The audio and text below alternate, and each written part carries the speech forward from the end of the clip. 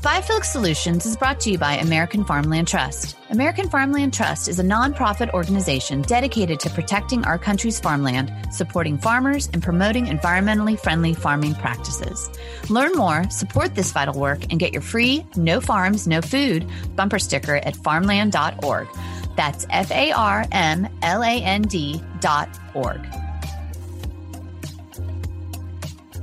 Hey, Jennifer. Hi, Monica. What are we doing here today? We are talking about why we made this podcast and who we are, actually. We never discussed who we are and why we're here.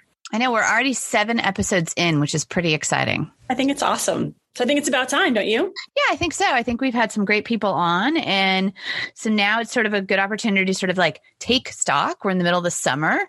What are we doing here? And why is everybody coming along with us? Exactly. That's such a good point. It's been so interesting so far. And I'm just like, each episode gets better and better. And I'm learning so much. And I think the more we share these voices, the better off we are to describe why we need nature now more than ever. Yeah, no, it is super important. And, I think I really wanted to start this because of the confusion, or really the unknownness, is that a word, around biophilia. Nobody really knows what it is. And still today, I bring it up a lot when I talk to people, and I get a lot of blank stares, but a lot of interest. So I tend to try and, explain it to them and, where it came from and how, but it's really a love of nature. It's a connection to nature, that we all need it, that we're all connected, animals, other people, the planet.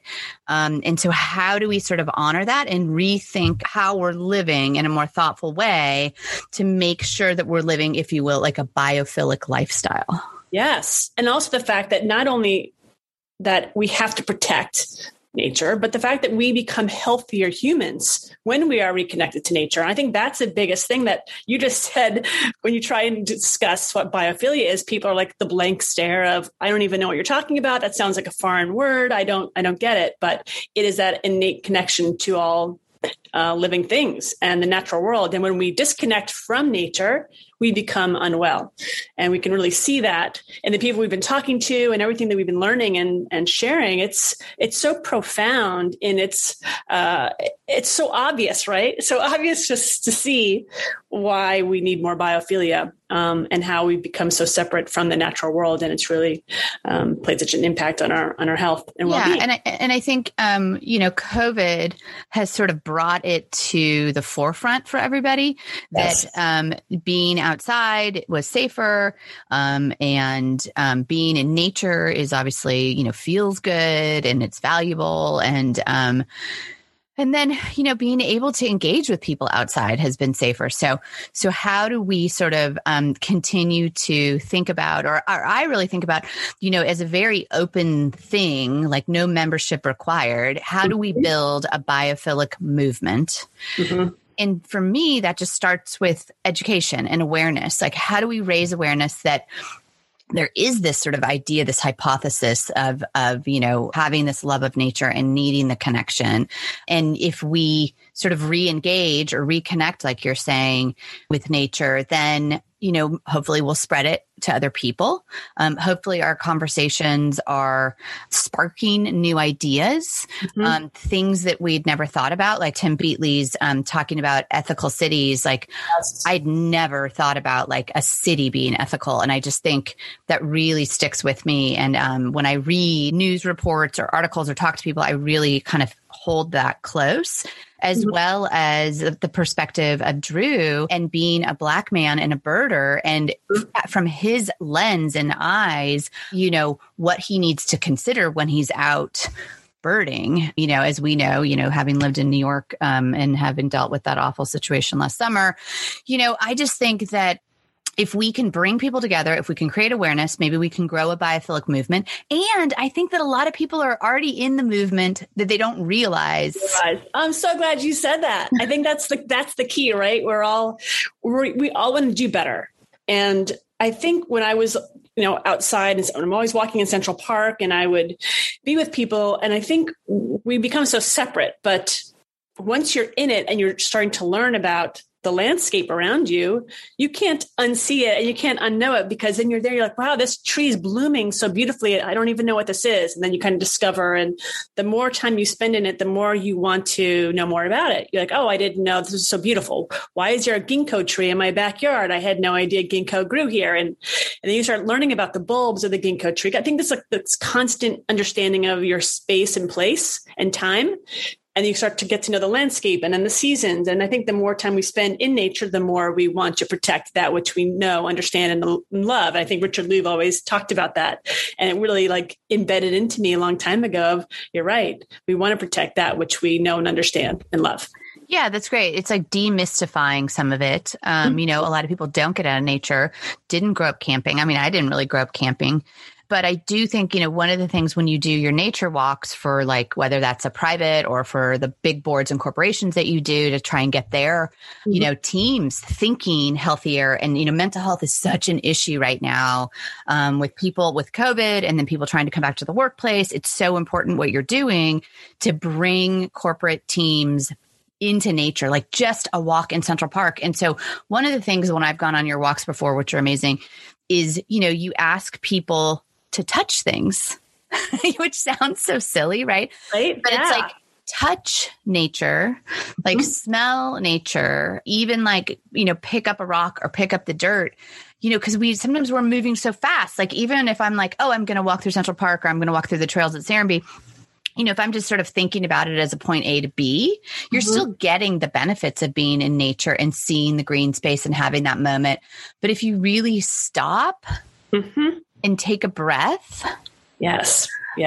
I just think that's sort of incredible. And again, it goes back to these very simple ideas. A lot of them are common sense. So when somebody says it, they're like, oh, of course I should stop and really look at the leaf and, see, can I just start to decipher what kind of tree that is or the colors of the birds? Yeah, all of that. And just touching, like you just said, we're moving so quickly that we forgot to actually touch the living organisms around us, because we've been told to sterilize ourselves and wash ourselves and clean our hands, but everyone's not touching living microorganisms that we need to touch to really, have our microbiome be in harmony with our bodies. So I think the getting dirty before we get clean is really, really important. I think we're going to see a lot more of that. We've been talking about that. I think we're going to have a guest coming on talking about that, which will be really great. Oh, I cannot wait to have her on because she's been a real leader in this space of getting dirty before we get clean. And I think getting dirty is going to be a huge part of what we're going to look for, especially in beauty and wellness going forward. Yeah. Well, and I think what's sort of the right word? Demystify things or misconceptions, because you talk about getting dirty, right? And so I think people have thought of nature and outdoorsy and people who camp or whatever only eat veggies as these hippies. And sort of dirty, that it's sort of off the mainstream or off the grid. And I think, places like Serenbe can start to say, no, you can live this really biophilic life and not, live in a hut in the woods and never shower. And that's the other thing is I think a lot of times people look at me like I'm giving them some weird education on this term, again, that it's fringe. And so how do we bring it into the mainstream by bringing on, really interesting people? Ideally, you and I are having conversations and we have questions. And so we've either stumbled across these individuals or we've had a specific question, like we want to learn more about, everybody talks about eco fashion or sustainable fashion. Like, what does that mean? Because you still have these huge brands that are, traditionally fast fashion, talking about it. And so how is there a biophilic way to think about, the way we clothe ourselves, as well as, beauty, what we put on our body, as well as, again, ethical cities. And a lot of times people will think, oh, those are like one is squishy and one is hard, like these topics are. But I really think that we people we talk about all those things. Like we can be talking about style and fashion and be a little fluffy, if you will, but we can also talk about really, more hard science, why trees are really important for health and everything. So I like the idea of not being one or the other, right? That's it. That's exactly what nature provides, right? And you think about what Bill Browning shared with us with the space, our impact of space and place and nature and the biophilic indoor spaces. And even Dr. Phil Tabb sharing his numinous spaces. And it's just, there's so much, like you said, common sense, but there's so much we can learn from those ebbs and flows of life that we kind of put up the barriers to learn more because, like you just said, some things seem too fluffy or too, I don't know about that. But now, thankfully, there's so much science and there's so much data around how our bodies respond to certain places and that test scores go up for children when they're more in touch with nature and that we get healthier when we're in a hospital, when we view nature, and that these numinous spaces that Dr. Phil Tabb speaks about in homes or places that resonate deeply within us, that give us this positive feeling of beauty and awe and resonance. I mean, it's profound. It's really, as my cold takes over, it's profound when you think about it's all there. So it doesn't have to be squishy. It's all a part of the human existence, right? Right. Well, and I think that, again, each word of mouth is so important. And I think each time we talk to somebody, it doesn't matter who it is, and we can start to explain what biophilia is and the importance of it, it's just another way to look at nature, right? Mm-hmm. It's another way that we can have a conversation about, planetary health and our health and the health of the living, animals and the plants that are on the planet. And, maybe question mark, right? It doesn't have to be this, my side, your side kind of business. Why can't it just be we're all in this together? Somebody that I love, is Douglas Rushkoff with Team Human. To me, such a great book. His work is so profound because it's saying like, you're all on Team Human and you're already here together and we're all in this together. And sort of, we have to work together to kind of fix everything, if you will. And so again, one by one, day by day, figuring out, what is your superpower? Because that's the other thing. I was reading something the other day and somebody said, how can I become an activist to, push this, whatever concept forward? That just feels too big and too something. I don't quite know. And it's not as if, I think activism is fantastic, but as a general person, like, I don't know how I would become, quote, an activist, but rather what are the topics and issues that matter to me? And then I can go, quote, advocate for them, whether that's writing, a $10 check to somebody or giving volunteer hours, or I believe that, just sharing information is really great. But I think we get, or again, I'll speak for myself, like, wrapped up in, oh my God, I don't know how to do good, so I'm not going to do anything. So hopefully this podcast is a little bit of good that we can put out in the world. We'll be right back after a quick break. Jennifer, guess what's coming up and where we get to hang out? What's that, Monica? The Biophilic Leadership Summit. It's back this March 24th through 26th. Oh my gosh, I cannot wait to see you in person again. It's been way too long. I know, me too. And we invite all our listeners to come to this year's summit. We're going to be exploring biophilic placemaking and how we use biophilic principles to promote health, happiness, and vitality in public spaces. Yes, and I was just reading over the schedule, which I'm very excited about. There are so many great speakers and panels. And when you get to join us, I'll be doing a nature walk and moderating a wonderful panel on activating community spaces with two incredible women, an architect and an urban planner.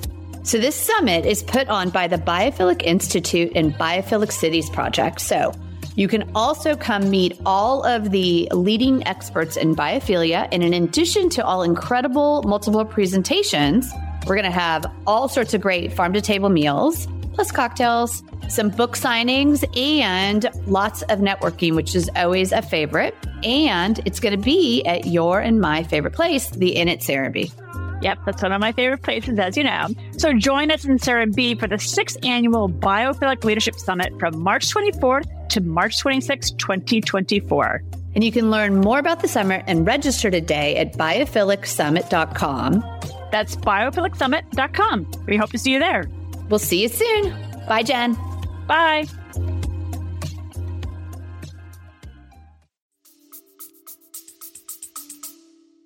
Yeah. And I think you're the walking proof of that. I'm just going to toot your horn for a second because you helped open my eyes, and Serenbe helped open my eyes to the possibility of how we can live, because here I sit in my New York City apartment and there you are at Serenbe. But my experience going to Serenbe, because of meeting you and Steve Nygren, I was able to see for the first time in my life what life could be like in harmony with nature. You know, I grew up in the Bronx and I lived in Westchester, New York, and I lived in Florida and different places. But going to Serenbe was this, oh my gosh, experience of, I had no idea that this could be a way of life. And when I told Steve, oh gosh, I hate to leave here, I have to go back to reality. And then he said to me, Jennifer, this is reality. And I thought, oh my gosh, you're absolutely, of course it is. That's why everyone lives here. But it just didn't even dawn on me before I got there that there was a possibility to live the way you live, and you speak it so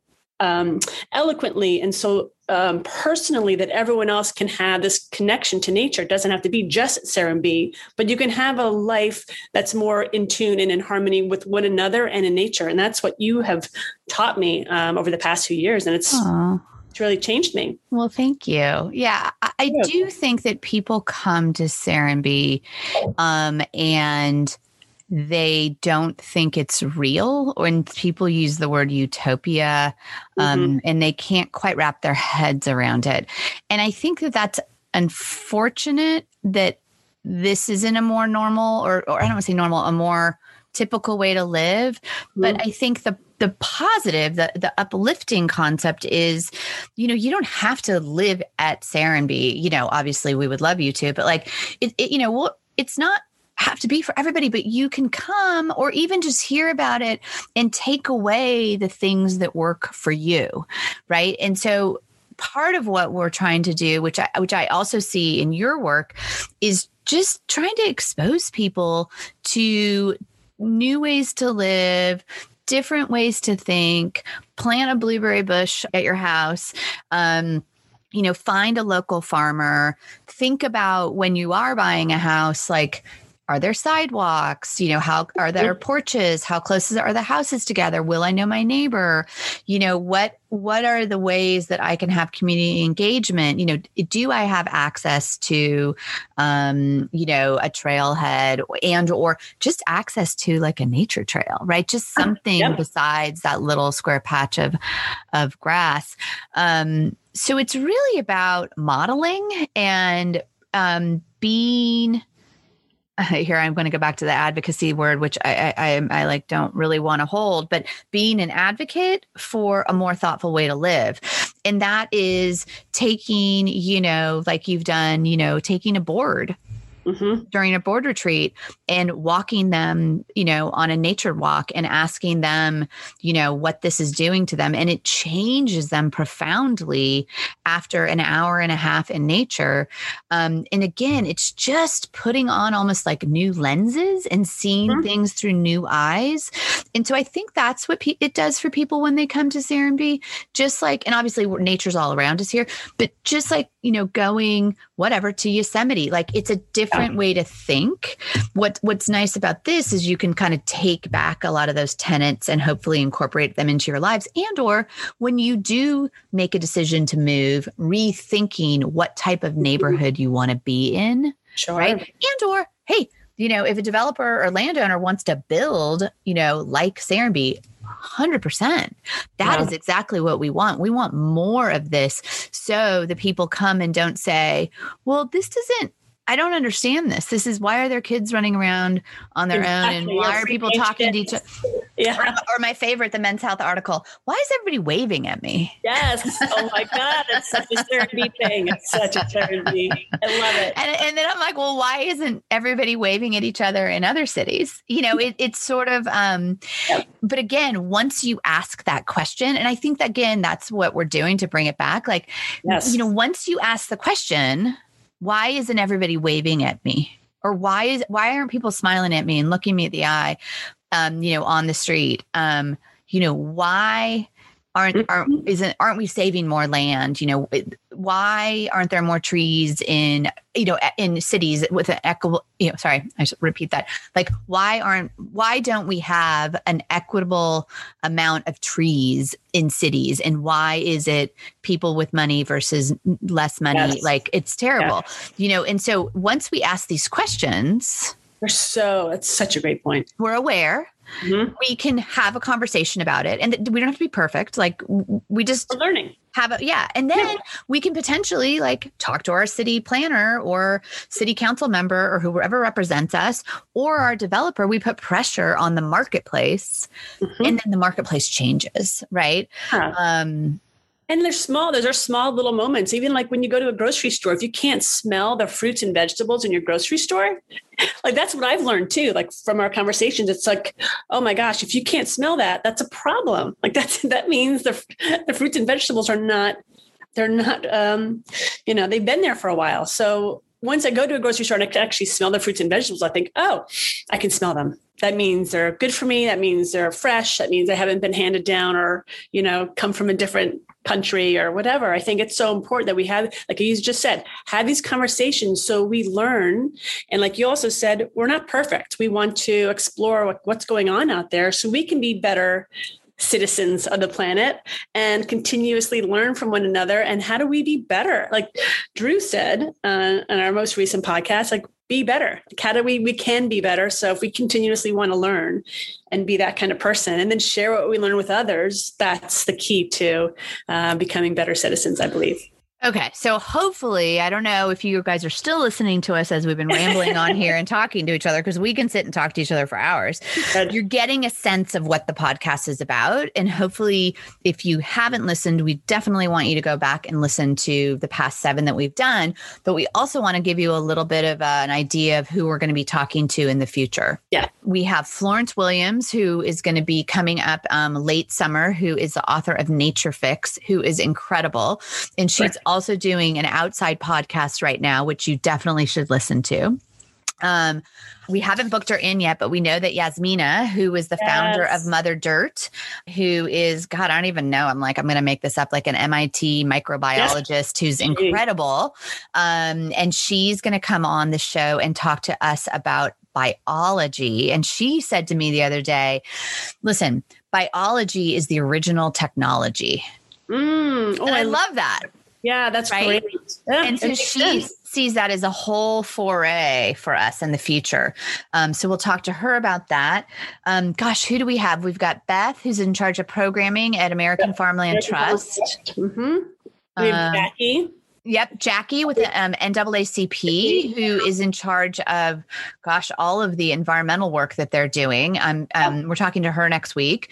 And so we just want you to come along for the ride. Send us, if you have people that you think we should be interviewing, we'd love to hear from you. Yes, please. We come out every other week. Again,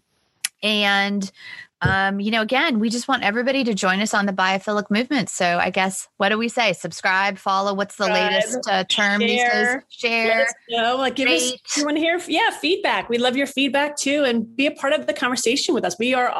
We're all ears, and we want to learn and listen and share with us what you're thinking in terms of biophilia, and definitely share our stories. We love your feedback and your thoughts, and keep this moment and this movement going forward. Yeah. So join us on this biophilic movement. Follow and subscribe today. Biophilic Leadership Summit provides an annual platform for biophilic leaders to gather with their peers to learn about and discuss the most impactful biophilic projects, principles, and research. Presentations focus on biophilic concepts that have measurable outcomes and can be replicated at scale. From these talks, leaders discussed the best applications of biophilia to dissect the biophilia effect on health and wellness, sustainability, and global warming, and how it affects their work, policies, and future developments. This year's summit theme is Biophilia at Scale, Earth and Water, and presentations will focus on land use and infrastructure.